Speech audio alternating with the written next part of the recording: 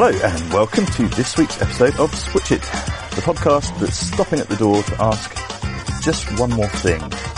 After England sealed an unprecedented whitewash of Sri Lanka earlier in the week, what would Lieutenant Colombo make of that 3-0 scoreline? I'm joined by a pair of hard-bitten gumshoes in Mark Butcher and Andy Miller to unravel a famous victory. And we'll also cast an eye over events in the Caribbean, where England's women came unstuck in the World T20 final. First up, Butch, looking very dapper today. What is it, job interview or court appearance? Listen, both actually. You're showing us up. I always like to go for a job interview before I get sentenced. And this is pretty much like a sentencing, to be honest with you, every single week. But ever since you got life on this one. Ever since you've been on camera, I figured it was, just to show everybody how dreadful you two look every day when you come in. I thought I'd show you up with it. It didn't need doing, but yeah, you put the effort in, which we applaud. Never mind how weak Sri Lanka was, as some people have seen fit to point out repeatedly over the past week or two. This was a famous win for England. Only their third whitewash away from home they've ever inflicted. First time they've done it in Asia. This is in a series of 3 tests or more. This is something to be applauded and lauded and sung to the rafters. Well, yeah, I mean, singing is absolutely right. I think there was somebody who tweeted it was 3 weeks before the Beatles' first album came out. Since England have inflicted a whitewash away from home. 1963. Yeah. In New Zealand. New Zealand. 1 point. Very well done. I'll be reading that website. And for a bonus, they've only ever done it once elsewhere, which was... in 1896? Well, there we go. Miller's no, it was in 1896. In what country? That had to be... Was it... I'm going to say South Africa just because they were rubbish around there. The Full House. Well, there we go. That's very, very good. So these are rare occurrences. They are rare occurrences. And as, when we previewed the Test series, sort of racking our brains to try and work out what 11 England might possibly pick out of the options that they had. I remember saying right at the very end that no matter what happens, if England come back with a win, it's an astonishing achievement. The Sri Lanka are not a great side. Yes, absolutely, 100%. There's no metric by which they can be described as that. But they tend to beat people at home and comfortably. And England tend to be absolutely shocking in conditions whereby their seam bowlers aren't taking any wickets. And between... and their seam bowlers didn't take any wickets. The seamers didn't take any wickets. Ben Stokes took 5 in the series. Jimmy Anderson took 1. Stuart Broad took none. And there was only 1 other wicket taken by seam, wasn't there? Sam Curran took 1. And the other 53 or so were taken... not quite as many as that. But the other 49, a couple of run-outs were all taken by spin. So, I mean, England in these conditions are generally very, very bad, and they've just played quite brilliantly, really, in a way, that hasn't relied upon any one individual in particular.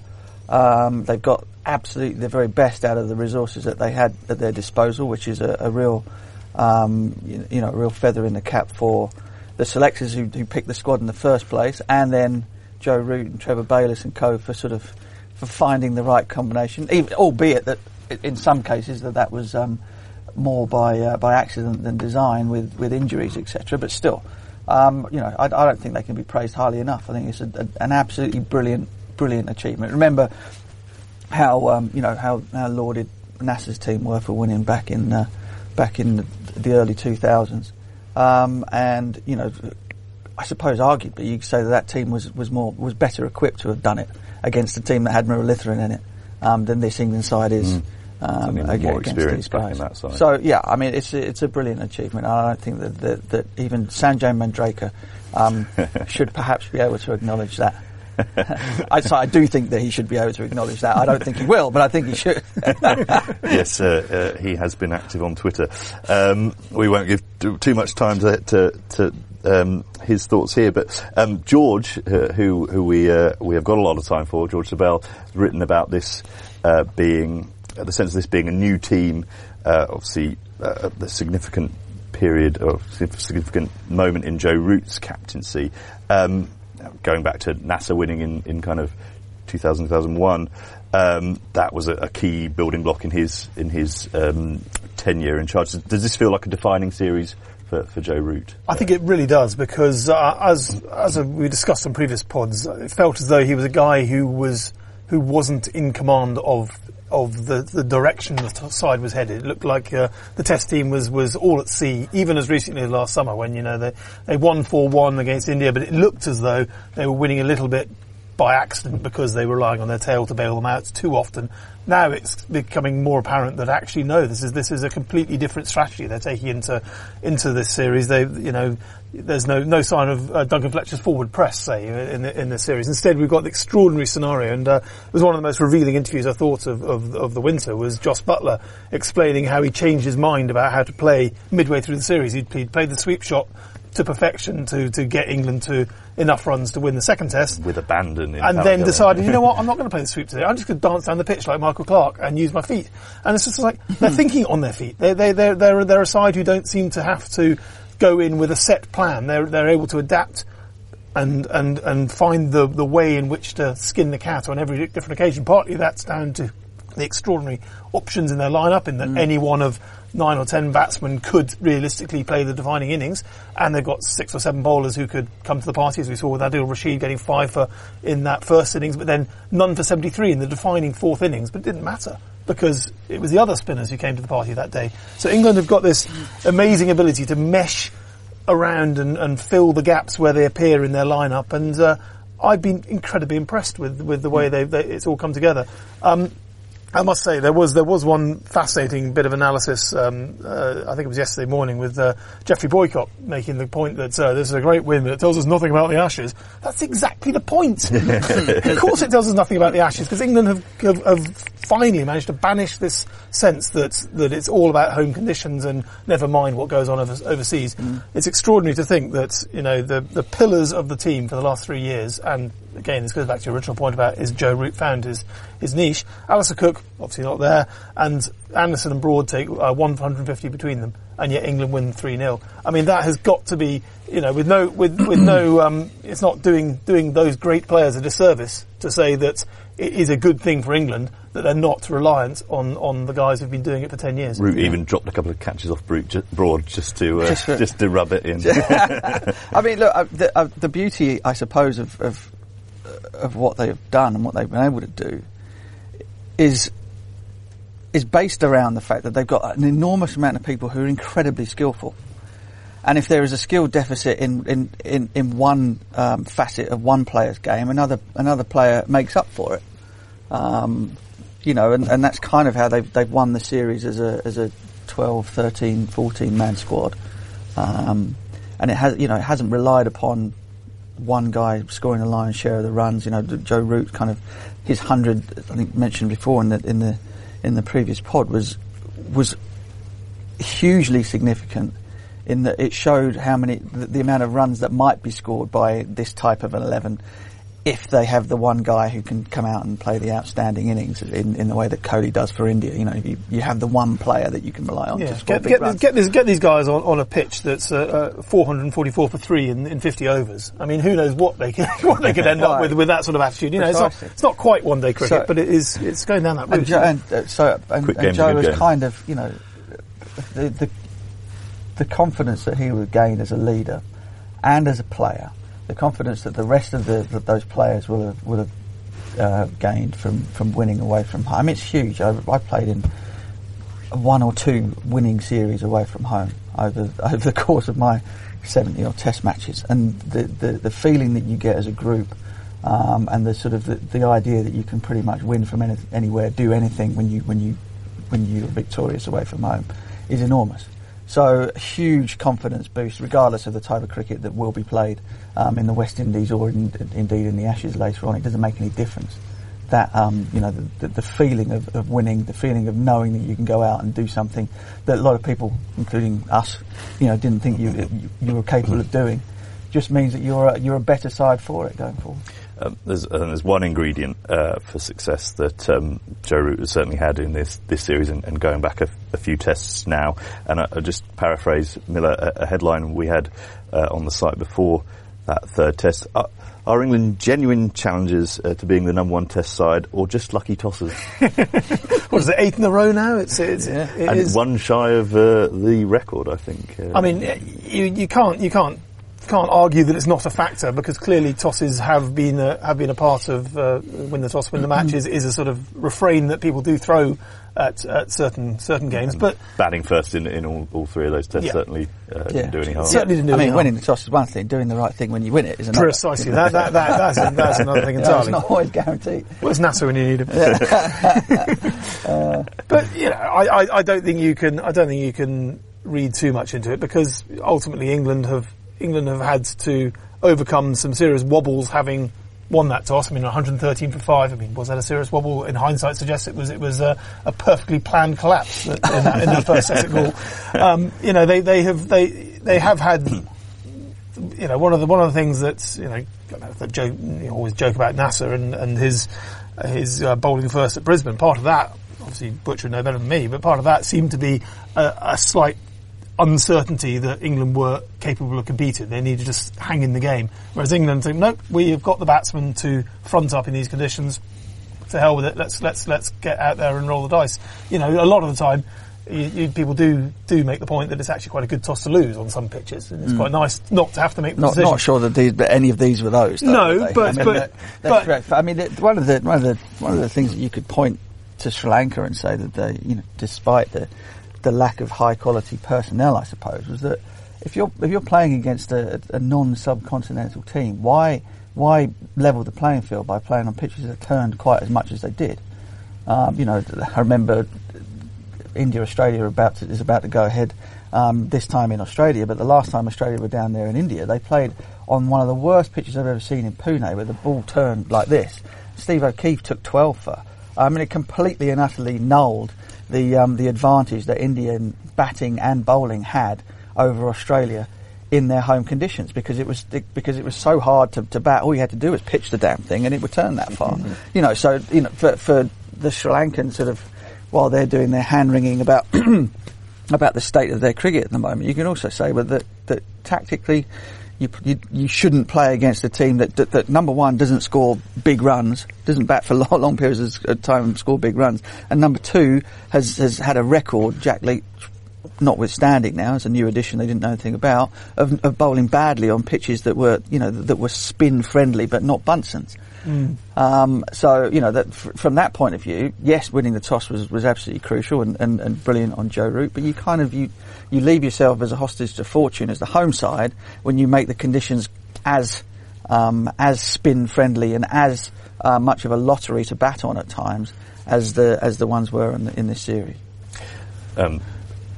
England's spinners, Jack Leach, Adil Rashid, Moeen Ali, the holy trinity for England on this tour. It all came together, the conditions as Butch mentions, the balance of the side. Are they going to play together much, though? I mean, the next tour is the West Indies. Conditions might be somewhat similar. Go to India in a couple of years' time, I think.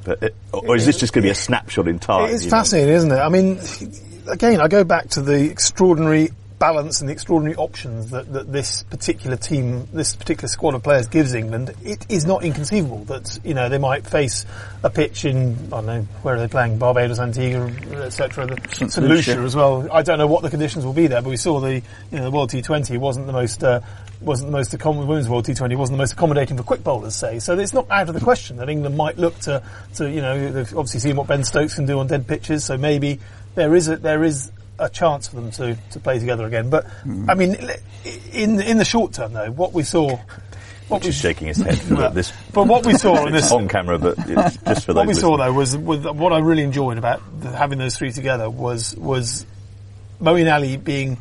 And Rashid, but he was bound to be. But Moeen Ali in particular being trusted to be an attacking spin option, which I think was vital for England's hopes there, because there were moments when certainly Rashid and Moeen's levels dipped. They did bowl badly at times, and if they'd been a two-man attack, they might have bowled so badly that he'd been hit out of the game. Well, Jack Leach was there to be the control at all times. That's entirely the reason why they played all three of them. Because they knew, if Moeen and Rash were the first two in terms of the pecking order, they knew that if the pitches were to turn as much as they turned out to do, that they couldn't afford to have what happened in India and in the UAE with Moeen and Rash, i.e. they both have a bad day and then all of a sudden you're having to bowl seam when you don't want to be. And so that's why they ended up having to play all three of them, and it turned out to be a masterstroke, and which is why I was shaking my head about the three of them playing again. Even in the West Indies, England will have to play another seam bowler. And therefore, for me, Rash misses out. Simply because having the control that Jack Leach gave Joe Root was utterly priceless. Utterly priceless. It allowed everybody else to be an attacking option. And you take him out of there on turning pitches and whatever. I've no doubt they'll play two spinners in the West Indies. Then you're left once again with the fear that the other guys go bust at the same time, and you end up having to bowl seam when you don't want to. And so for me, that would be the option. I know people say, well, Rashid's a much more attacking option, but he was only able to do that because Joe Root knew that he had an end locked down in Jack Leach. And so for me, if you go back to two, Rashid's the one that misses out. Yeah, it's interesting. I would find I completely agree with the logic, but I also think that having found a leg spinner who can just unlock games in the way they did in that first innings, it would be a real shame for England to squander that and put him on the sidelines just because they think it's the right thing to do. I think they have shown a formula here, and don't forget we've got Chris Wokes to come in as a seam option potentially. There are ways in which this lineup does not lose. He's got to come in for someone. Who are you leaving out? Well, I don't know. There are two. There's one old stager in particular who didn't play much this winter, isn't there? But but he's not in the team. But put it this way: the two teams that England played were basically Anderson and Stokes, or Broad and Stokes as the quick bowlers. Now they're going to have to bring in a third quick in the West Indies. I have no doubt about that. So somebody out of the lineup has got to go. They're not going to leave out Josh Butler. They're not going to, that's not going to happen. So the change is going to have to come. They're going to swap a seamer for a spinner. So you have to leave out one of the three. I don't disagree. It's going to be a fascinating selection tussle. But the only final point I'd say is that having found a way to include Rashid in the lineup without it necessarily weakening the attack when he has a bad day, it strengthens it immeasurably when he has a good day, and that's why I would love to see him trusted in that starting lineup going forward. But I appreciate it's not easy to do every time. Seems to be the ultimate luxury item, like wearing a waterproof Rolex in a Shark Tank. But one player who is looking to be integral, and when it comes to who might be left out from the next game, man of the match in Colombo was Johnny Bairstow, who produced a superb 100 in demanding conditions, having been asked to bat at number 3. He's likely going to stay there in the West Indies, you'd think, but is he the man, going back to Boycott's point, who's going to line up there for the Ashes? It made me chuckle when I woke up early that morning and saw that he'd got 100 batting at 3, because it's just like, apparently he doesn't need to be keeping wicket and score runs in Test matches. Who knew? Who knew? Yeah. His first 100 as a specialist. Worth noting. Yeah, true. But his time as a sort of specialist batsman, we're going back to the early part of his career, aren't we? That's very much. Things have changed enormously for him as a player in and out since then. And so, look, England are trying to find a number 3. Is Johnny good enough to do it? Yes, he is. Would a line up with him at with Joe Root at 4, him at 5, would look equally good with perhaps a Jason Roy or somebody like that at number 3? Yes, but all of those things are options. And what I hope now is that Johnny, once the emotion of the whole thing has died down, obviously he was quite fired up. Apparently, but not by anything to do with him not keeping wicket or any of that, but by the stick that he'd got for getting injured playing football. I think that was the that was the story behind him losing his mind after he reached 3 figures. But there it is. Just, I don't know how long I've been going on about it, 3 years maybe. But he's batting in the top order. England haven't had a number 3 make 100 for God knows how many Test matches, how many innings. I think it was 2 years and 27 tests. England, Joe Root what have England struggled with more than anything else in the last 2.5, 3 years? Top order runs. Is Johnny Bairstow one of the best 2 or 3 batsmen in the country? Yes. Do we need him as a keeper batsman batting at 7 more than we need him in the top order? No. QED. Finally, and we got there simply because all the other options have been exhausted, really, and Ben Foakes has come in and kept and batted brilliantly. It is extraordinary, though. There's just going back to the all-round potential of this side. It is extraordinary how well it certainly feels with where Bairstow. We talked about this a bit in the summer before. Is that he feels he needs the gloves as a security blanket because everyone in this side needs to have 2 strings to their bow. And looking at the team at the moment, the most vulnerable players in the team are the openers. Burns and Jennings, who Bayliss did equivocate when asked are they safe. He said, well, no, not yet. They haven't not yet proved they've got runs in the long term, and probably Broad. And with the exception of Jennings, who's now proven himself to be an exceptional short leg fielder. He's an all-rounder. So there's an all-rounder. Burns and Broad, and arguably Bairstow without the gloves, are the 3 specialists left on the side, and Jack Leach obviously. So these are the guys who are actually the most vulnerable because they don't contribute in more than one department. So you can understand why he's so determined in this team. In a team where you've got Ben Stokes, who's the most all-round of all-round players, chasing down a ball to long on to field it off his own bowling, just to prove that I am the most all-round person that's going in this game. Anyone who does anything less than 150% net contribution to the side is vulnerable. It's a very strange position to be in. Bairstow, post-match, he was sort of pricklier than a porcupine eating a pineapple when interviewed by, I think it was Russell Arnold. Is still kind of unwilling to talk about his future as a long-term future as a specialist batsman, saying, well, we never know what's going to happen. Obviously, Ben Foakes was about to be named man of the series. George says that I think Johnny around the team has handled things pretty well. Is it all kind of understandable, Butch, or does he just need to get his head down and deal with it? He needs to, get over it. I don't know if I've heard that said somewhere before. He just needs to get his head around the fact that he's going to be playing for England as a specialist batsman. The team needs him more as that than they do as a keeper batter. I can't see any other, there's no other end to it. I mean, I think there was a quote, my old man texted me actually, he said that just laughed at a quote from our new number 3, who'd come to the realisation that batting up the order gives you more chance to score runs. There you go, there you have it. There you go. Bang a number 7 with the tail, you might get the odd 100 here and there, but again, as I've said endlessly for the last 3 or 4 years, he could average 50 in Test cricket, Johnny, but not keeping wicket and batting at 7.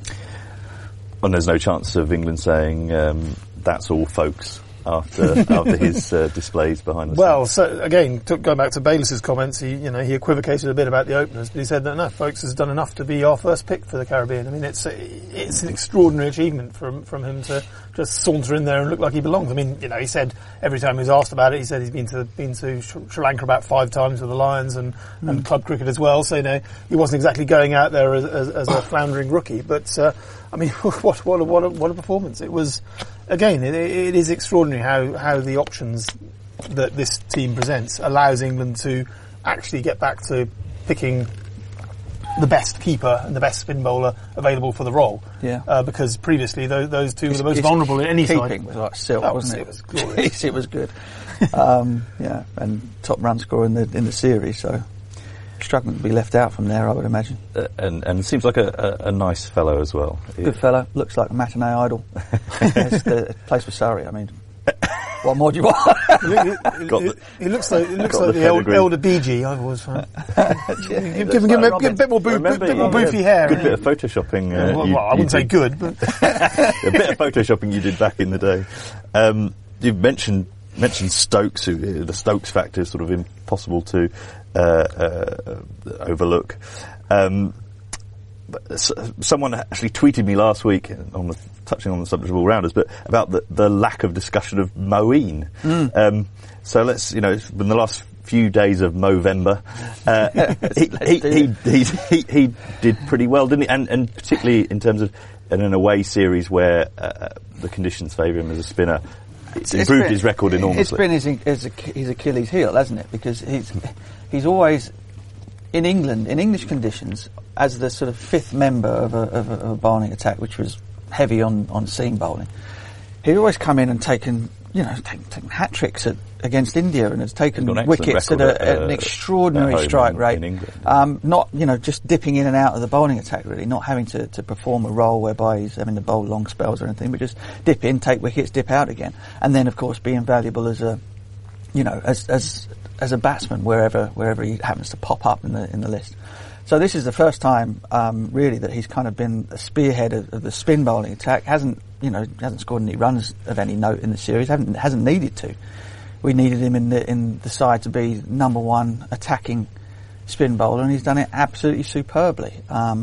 His the work that he did changing his bowling action, keeping his bowling arm sort of in closer to the body with sack lane, that sort of like midway point through last summer, has made an enormous difference to the accuracy, basically the consistency of Mo. He's always had that vicious dip and spins the ball really hard, but he's just able to repeat the landing area a lot more often than has been so in the past. And that makes him unbelievably dangerous. And he should be. I'm really, really proud of his performance on this trip, because it was the one thing that was missing from his CV, was to go to the subcontinent, play on turning pitches, and go and be the main man. And he did that unequivocally. There are various points where things could have gone differently in the series. For Sri Lanka's perspective, really, having England 103 for 5 in the first test, and then all the way to Colombo, where responding to sort of 300 odd, they were 173 for 1, and then managed to be 240 all out.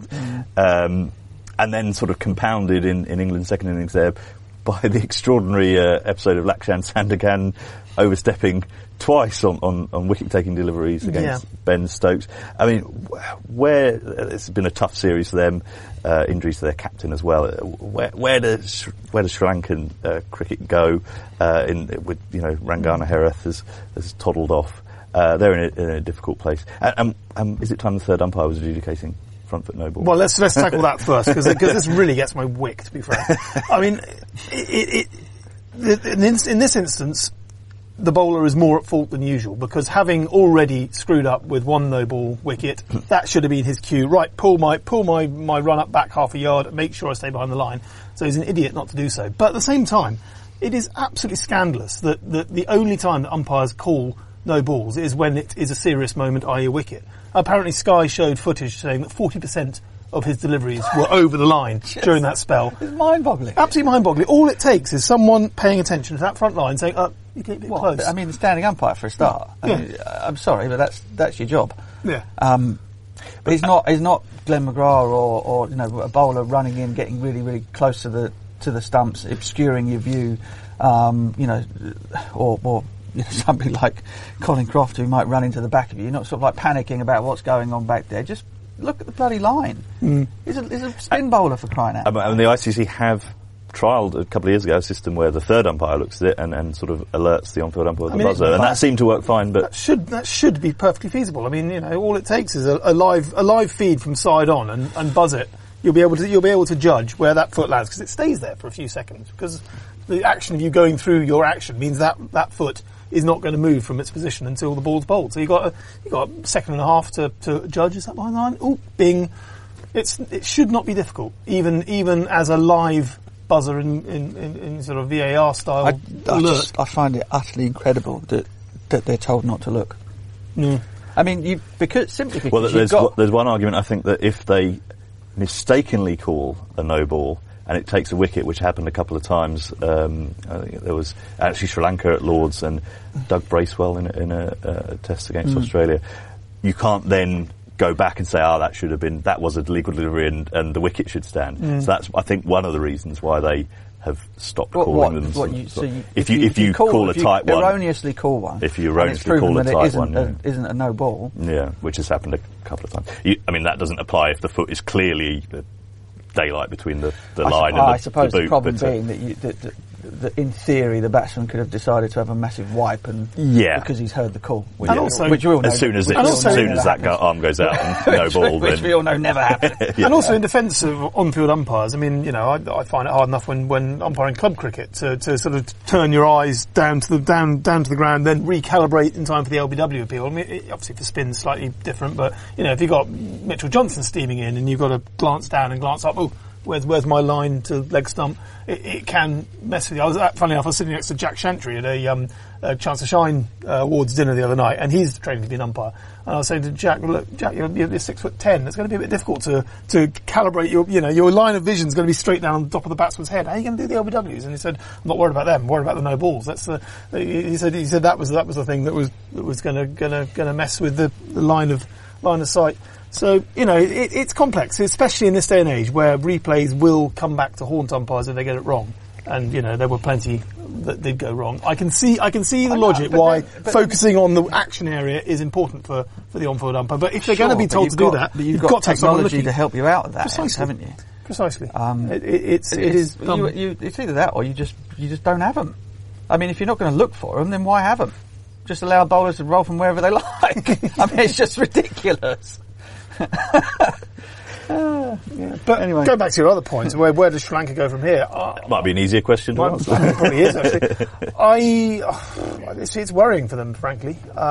They've clearly got an awful lot of off-field problems, let alone on-field problems. The number of great players who have just dribbled out of the team in recent years for obvious retirement reasons is astonishing, and it makes you sort of look back. Obviously, we've been doing a lot of looking back to the 2000-2001 England tour out there, and that victory is made even more extraordinary when you look at the exceptional lineup that they had to get through in order to win that. I mean, the guys like Tilakratli Dilshan say were at different ends of their game to Sanat Jayasuriya or Mahela and Sangakkara. Sangakkara actually was a rookie in that one as well. But you look at that as a whole, this top six, I would say, was probably as good a top six outside of maybe Australia around that same time, in terms of absolutely complete, solid units of batting as you'll get. And, they've not been, with the probable exception of Karunaratne at the top and Angelo Matthews, who's got his fitness alleged issues that interrupt. They haven't got players of that solidity, let alone the absolute all-time genius flair with the batting in the one hand with Mahela and Sangakkara, and then Murali and Herath latterly. How do you replace that? The simple answer is you can't, and I don't know how they're going to go from here. But that said, they were still managed to win. They still managed to wipe South Africa's nose in it only back in July. It is an extraordinary achievement to beat them on their own terms, even if they're not the side that they used to be. So, from a whitewash in the subcontinent to a canary yellow pasting in the Caribbean, given the absence of a couple of key players in Sarah Taylor and Catherine Brunt, the fact that England took a significant hit from the rain early in the tournament, they did pretty well to reach the final of the Women's World T20, but their defeat to Australia, Miller, that was a familiar tale. Sadly was. It was the fourth time in 5 World T20s that they've suffered a decisive knockout against Australia. 3 of them now in the final. It's and obviously last time round the semi-final in Delhi, which was probably the most instrumental defeat that they've had in recent years, because obviously that was the moment that they realised they had to move on from the Charlotte Edwards era and move into what is the Heather Knight era effectively. And they let themselves down on the day. There's no question about it. But the distance they have come as a team and as a squad since that rather dismal defeat 2.5 years ago is remarkable. It just so happens that, unfortunately for them, Australia have redoubled their efforts, particularly after losing that final against West Indies and then getting tanked by India in the World Cup last year. They just came to this with purpose renewed and wiped the floor with them. So what can you do, really? Well, I mean, I think if England hadn't made the final, it would have been a failure. Having seen, haven't seen all the teams play. So, having got there, obviously you've got a 50-50 chance. I think they messed up horribly by deciding to bat first. Not in hindsight either, because they chased runs against India in the semi-final on a pitch that was improved by heavy dew in the evening. The run chase was so much more straightforward and harder for the spinners to bowl as well. Exactly, yeah. So so it was bizarre that having been through that 2 nights before, that they then decided to go in the opposite direction, having won the toss in the final against Australia. Perhaps worried about Australia's bowling attack, chasing runs against Australia's bowling attack. But conditions-wise, it was just a no-brainer that they should have chased. But having said that, you looked at the attack, Australia's attack. You looked at the depth in their batting, and they were the better side. So, that's just fair play. The tactical decisions aside, Australia thoroughly deserved to win it. And England, they did miss. In fact, they didn't miss Sarah Taylor with the gloves really, because Amy Jones was brilliant. You could have been forgiven for thinking it was Sarah Taylor behind the stump. So she had a really good tournament. And was pretty good up there at number 3. But they missed Catherine Brunt as a batter, actually. Very much so. Coming in at 6. Talking about all-rounders earlier in the coming in at 6. So I don't think they would have missed her enormously with the ball, but because I think the sort of potency there has waned quite significantly in the last 12 months. They missed her as a batsman, particularly in the circumstances they were playing this tournament, because of the rain, because of the lack of preparation. I think Lauren Winfield went into the final with a duck. A 2-ball duck was her only competitive outing of the tour. Yeah. So, having someone like Brunt who could just shelve the lack of preparation and just fall back on a decade of experience of boshing it. She does bowl, I mean, she gives it a good hit down there and would have shored things up a little bit for England. But equally, they were not so much in the final, because obviously Dunkley got a duck in the final, but they were vindicated in their selection of Dunkley, because she did come off a 30-odd in the West Indies game, which again didn't win it, but it did save blushes, and it was proof that they got their strategy right, and that they needed someone Brunt-esque down the order to do just that. But again, it didn't come off, because again England were leaning a lot on rookies. They as we said in the last pod, it wasn't really the senior players who came to the party in this tournament. It was the young guns, and they didn't let themselves down, which is a great sign for the future, but not so great for the present. Kirsty Gordon was England's leading wicket taker. Lindsay Smith did pretty well as well. Sophia Dunkley, only a couple of innings, but there was some promise. And it was significantly that senior players perhaps going a bit missing. Tammy Beaumont, who was player of the tournament a year ago in the 50 over World Cup, made I think 54 runs in 5 innings this time out. Just couldn't make anything happen. Couldn't get it going at all. And that was one of the sort of areas of real strength that England would have been or should have been relying on, which was her partnership with Danny Wyatt at the top of the innings, and just never really got going for either of them, even though Danny made 40 odd in the final and played brilliantly. It was very little support for her in the final, unfortunately. It was slightly curious as to why Tammy's sort of form fell off so drastically.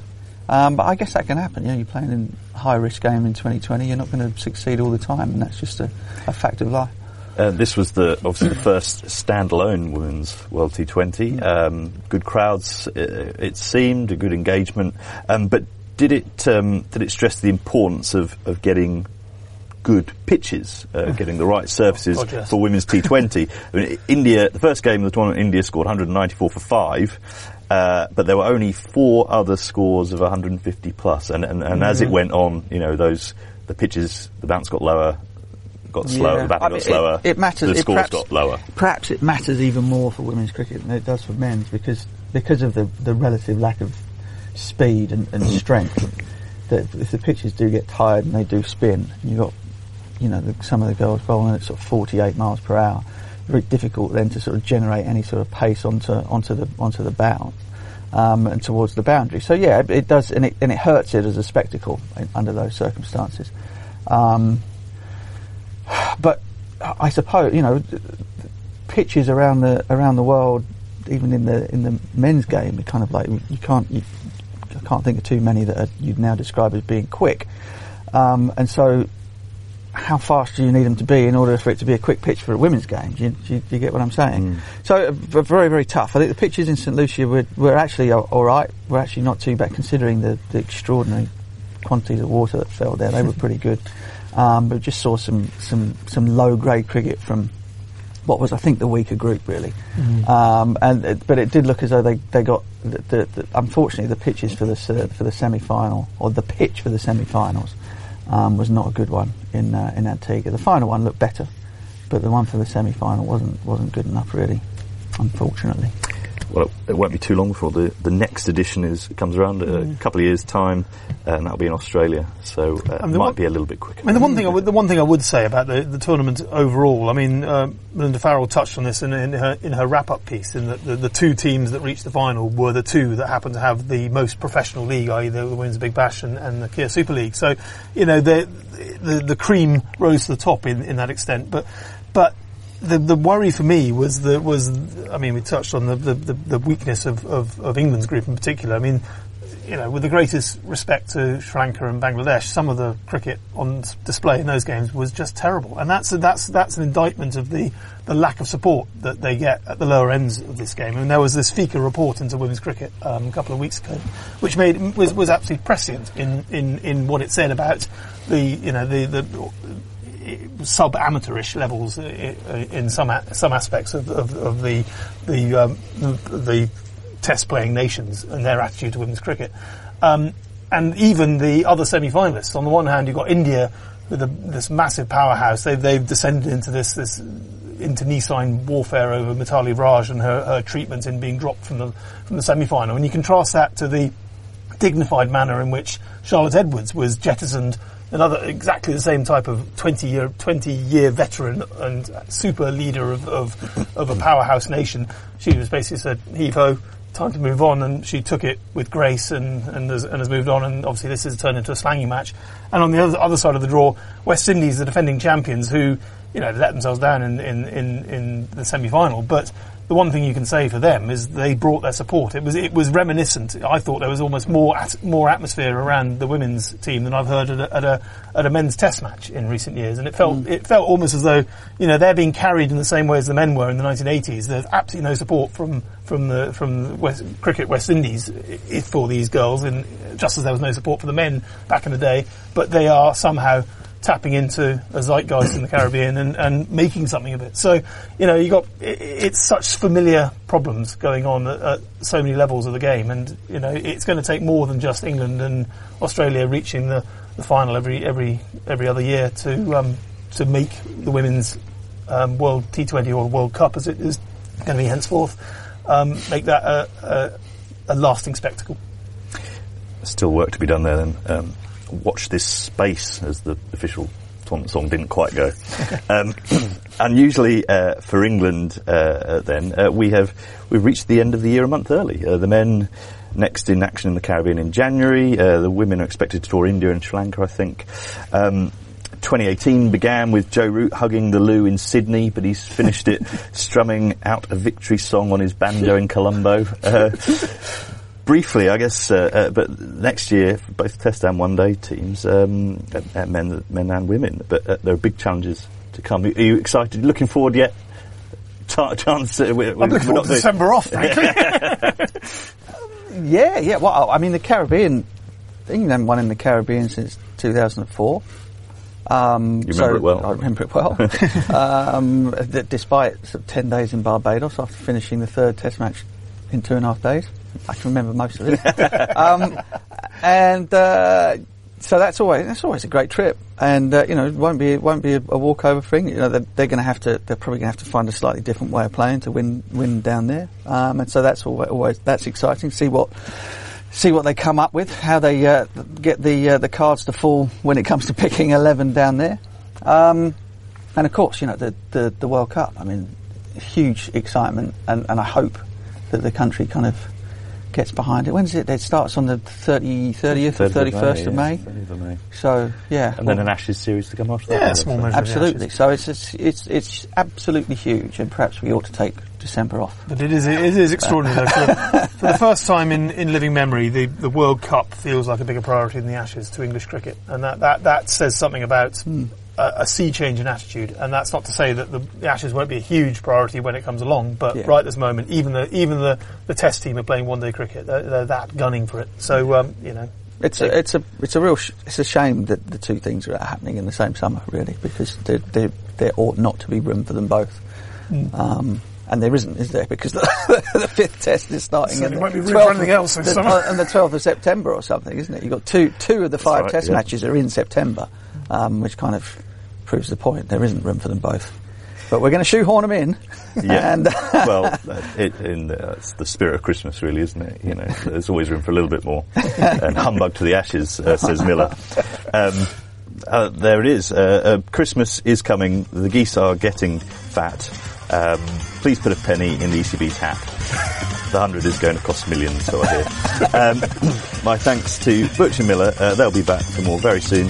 As always, you've been listening to the Switcher podcast on ESPNcricinfo.com.